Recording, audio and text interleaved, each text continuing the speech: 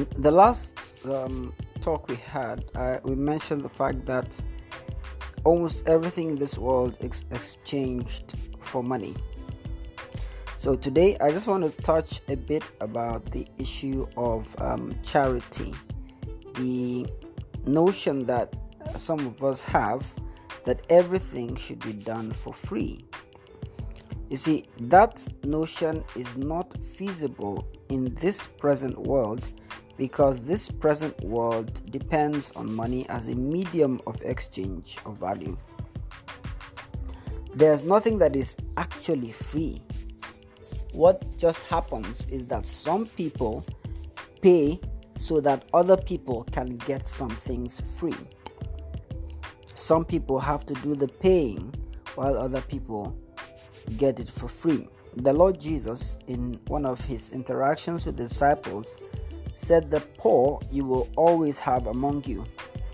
That means there will always be people who need those who can make more money because they themselves are not able to help themselves all the time.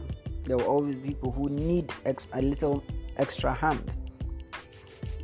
But that does not mean that everybody should begin to do everything for free, because if we do that, it's not sustainable. We must strike the balance between greed and I don't know what to call it really, but the notion that we must not make money at all. That is not the ideology I try to drive at all. Not that we should never ever make money.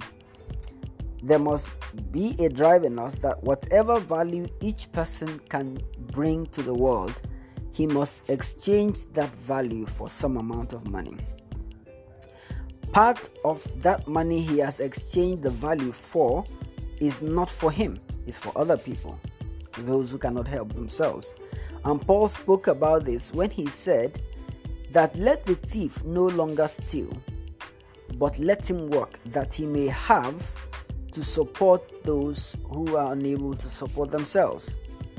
That one of the reasons why a person should work is so that he will earn enough money to take care of himself and also be able to take care of other people who are too old or too weak or not exposed or educated enough to take care of themselves. You see, this ideology is also the foundation, I believe, of things like the pension system,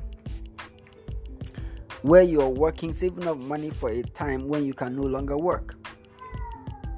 A system that takes care of the elderly. A system that takes care of the children. There are children who you must fend for them. They cannot earn money themselves. So we must not think that being Christian means not making money. It's not true. It's not correct. We must make a reasonable amount of money to support ourselves, our families, and to be able to help others who are unable for some reason to make such money. So money is a means in this present world of exchanging value, a medium of exchange. And we must explore all our giftings, our skills, our capabilities, such that we are able to make enough money for ourselves and for those who cannot. That is one of the challenges we have to grapple with while we are in this world.